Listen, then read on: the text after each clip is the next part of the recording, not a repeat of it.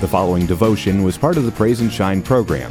You can catch Praise and Shine every Sunday morning beginning at 8 on Quixie 98.3.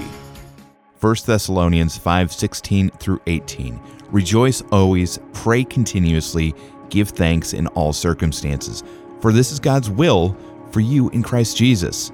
We often struggle to understand what God's will is for us, yet it's there, clear as day. God wants us to rejoice always, pray continuously, and give thanks in all circumstances. Did you hear that word, all? Give thanks all the time.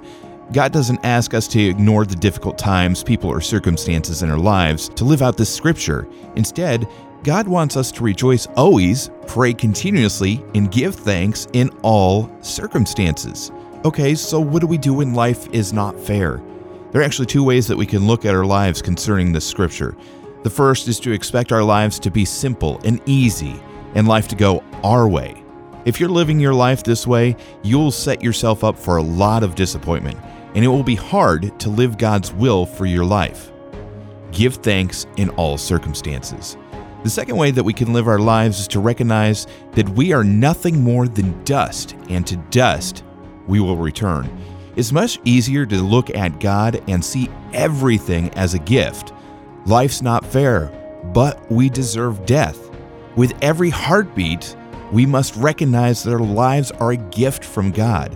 So how do we get to the point where we can recognize everything as a gift? Well, we actually already know the answer. First way is rejoice always. Celebrate what God is doing always. Second thing we do is pray continuously.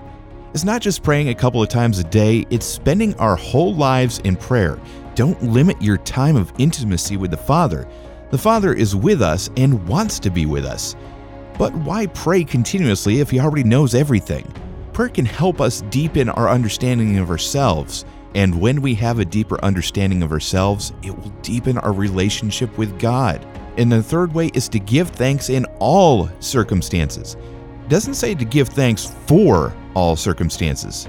I'm not thankful for all circumstances, but Paul reminds us that we can give thanks in them because the Father is in them. When we are in the presence of God, we will recognize all the things He is doing, and we will want to rejoice always.